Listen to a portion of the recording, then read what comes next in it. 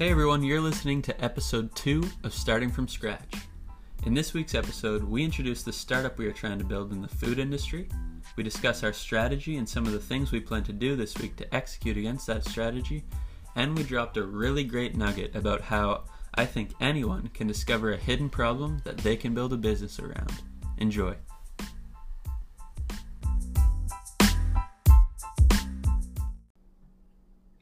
Alright, so give us some background on why we decided to go into the food industry initially. Okay, so number one, I love food. That's not the only reason. Remember in first year when we used to go to a restaurant on campus? And the first time I went, I started noticing that a lot of students were leaving food on their table, but then I was like, on their plate, on their table. On their plate, but then I was like, oh, like this probably isn't as big of a problem as I think it is. And then I started, every time we went to that restaurant, I started noticing that they were leaving more and more food. And I was like, okay, this has to be a problem. And the little curious mind in me was kind of like, okay, I'm going to go like search this up and look it up. And then I like dug through and found information on the food waste problem in Canada, and then realized that it's actually a $31 billion a year problem in Canada, where there isn't really any solution that is out there in the industry right now that really targets it and eradicates it completely. Mm-hmm. There are like solutions that try and make the industry more efficient. So I think that's what kind of led me to want to have a startup in the food industry. One, I love food. I literally fucking love food. And then two, food waste is such a big problem. And it's not like I would describe myself as I wouldn't have described myself as a sustainable person like 2 years ago. Would you have? Mm-mm. But then it's like, I feel like the more I started learning about food waste and I started learning about the implications that it has on the environment, I was like, okay, this is a problem. I need to be better, not only in terms of how much food I waste, but I need to be better in terms of what I do in my home to become more sustainable and to kind of like be better for the planet type of thing. And with all your gusto around that food waste problem, you decided to blindly was like, I think I have a very creative mind, so I was just kind of like, okay, this is the problem, solution, done. It's gonna eradicate food waste, it's all gonna be gone. I'm gonna become like so like well known because I helped do something for the environment, and like all of these, like I just blindly jumped into a solution without any facts, without any understanding of the industry, without any information at all except for what Google had provided for me, which was the biggest mistake ever. But that's the point of mistakes, right? Make mistakes, you can learn from them. So I think that we did make that mistake, or that I did, and I just blindly like jumped into it. And somewhere along the way we realized that we should probably learn about the industry we're going to be trying to start a company in. Yeah, and like not learn it like superficially, like actually learn it, the ins and outs of every single part of the food industry, like from the point that the food is grown into the ground to the point that like we all get it onto our plate. We wanted to know everything. We wanted to become experts in a high level, like, because when you first started looking at information, I was still in school, so it was mostly you trying to learn about the industry. It took about 4 months? Maybe like 4.5 or something. 4 months to just call different businesses, right? Restaurants, wholesalers, farms, grocery stores, just to try to learn about how the food flows through the industry and the steps, and get a high level understanding of the steps involved, right? And I think the hardest part about going from, oh my god, here's a solution, to, wow, I need to step back and really think about what the problem is and if my solution is actually helping create that problem, is like the mentality. So I found myself in the beginning when I was calling restaurants and calling grocery stores and calling retailers and things like that, that I was asking questions to kind of validate what I already thought, which is wrong, because then I'm not really trying to understand their problems. I just want to hear the right things so that I can be like, hey Morgan, like I think this is the best solution because that's the solution that I liked the most, and I wasn't really listening to them.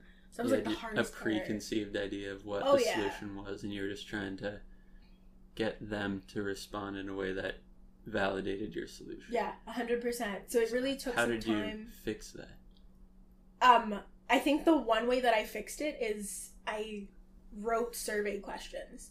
So it wasn't like I was just calling them and asking them questions off the top of my head. I went from I kind of created like a funnel. So I went from very general questions about the industry to a little bit more specific questions, and then always ended with questions about the food waste problem. Kind of like, what does that problem look like in your business? Mm-hmm. And like making sure that they're open-ended questions to stimulate further conversation. I think that was kind of the best way for me to like snap out of the idea that, oh, what they're saying needs to validate what I already think. So the way that I went about while you were in school gathering information about the industry was, I always made sure I created like a set of survey questions kind of, and I always made sure that the survey questions went from being very general to being more specific about the food waste industry, because that was kind of what the mission I had in mind that I wanted to help solve. Mm-hmm. So then after doing those, I started searching up local businesses and businesses within the GTA or like the local-ish area. And I would like call them up, and let me tell you, the calls were probably the hardest thing, because you'd make a list, let's say, and I remember I started one of my first farmers lists with like 10 farms. And I was like, all right, I'm going to call up these 10 farms. Everything's going to be great. Everybody's going to pick up the phone. I'm going to have good conversations. And my list of 10 farms turned into a list of like 50 farms, because you call 10 farms, but out of those 10 farms, what is the likelihood of actually those farms picking up the phone and having time to talk to you? So I found that I had to elongate my list and make my list longer. And that even then, not every phone call that I had with like a farmer or a restaurant owner or a wholesaler was productive. Like some of them didn't want to answer a few of the questions. Some of them only had like 7 minutes, so I had to rush it, so I didn't really get very in depth with them.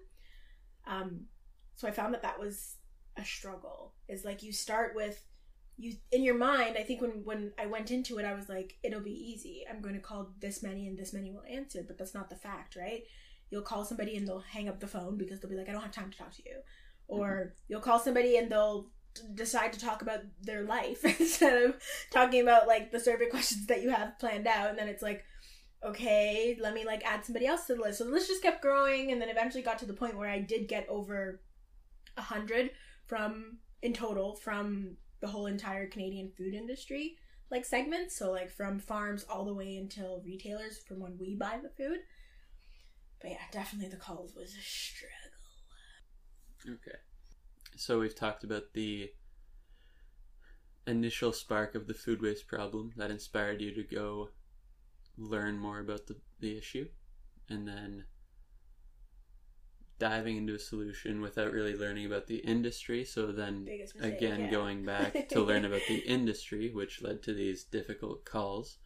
But then while you were collecting information through these calls, again, related to the food waste problem, you started to identify existing problems not related to food waste necessarily that existed within the food industry. Yeah. So after going through the surveys and talking to all these people, I started noticing that a lot of the problems weren't initially what I had thought. Like problems naturally started coming up just through conversation with them.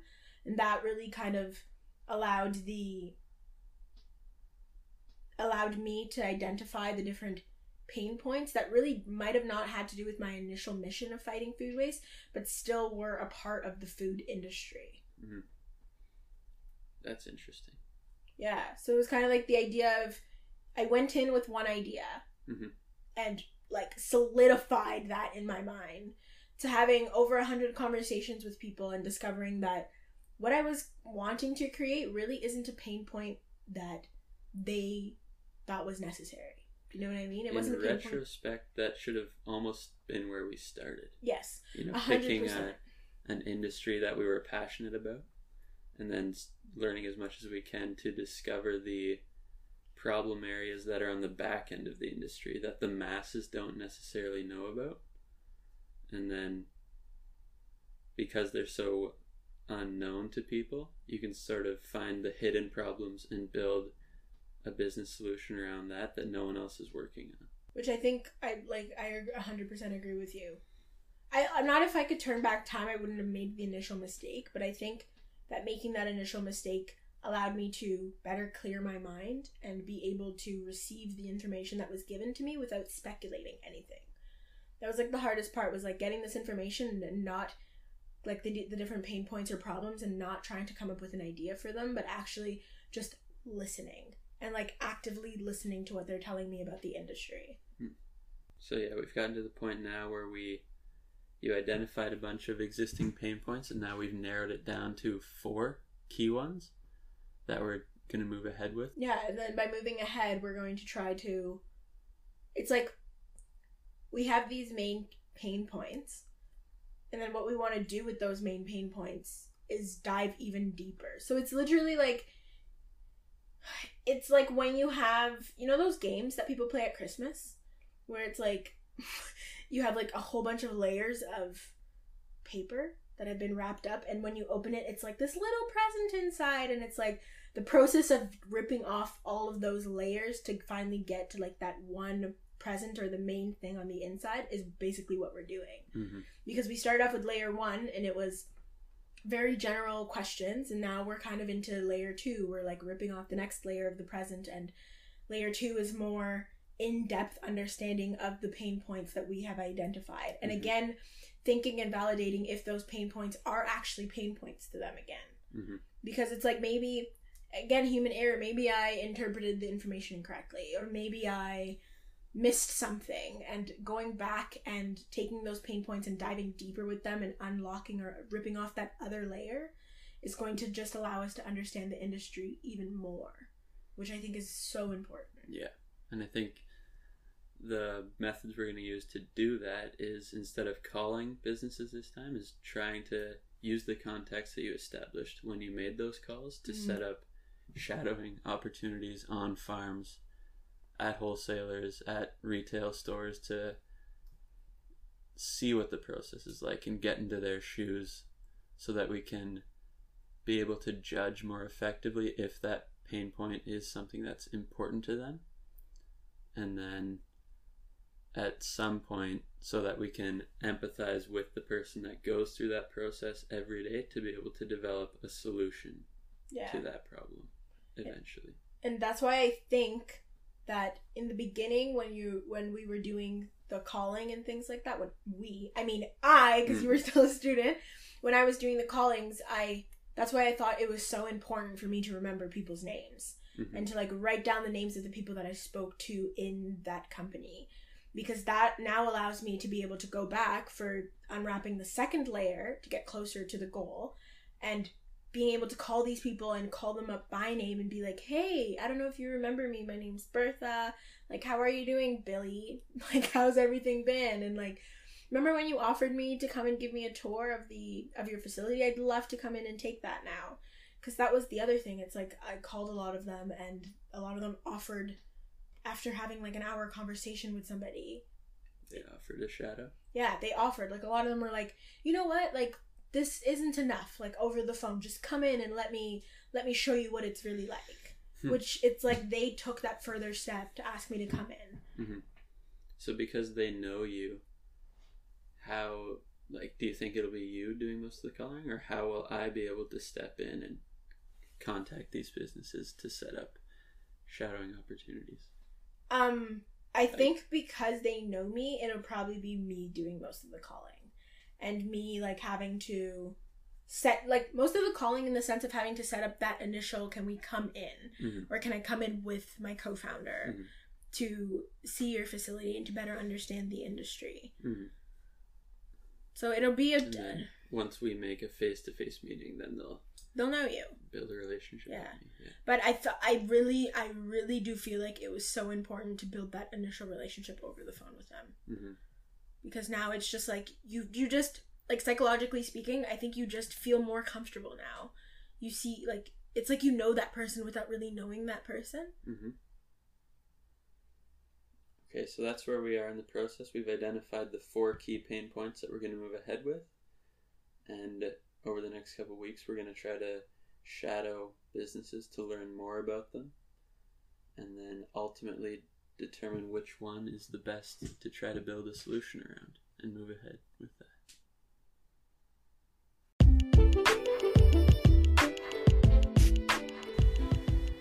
Hey everyone, thanks so much for listening to this episode of Starting from Scratch. The main takeaway, I think, is if you're interested in starting a company, a great place to start is to learn about the hidden parts of an industry you're passionate about. By taking the time to investigate areas that a small percentage of other people are aware of, you will probably find a problem no one else is looking at that you can start to build a business around.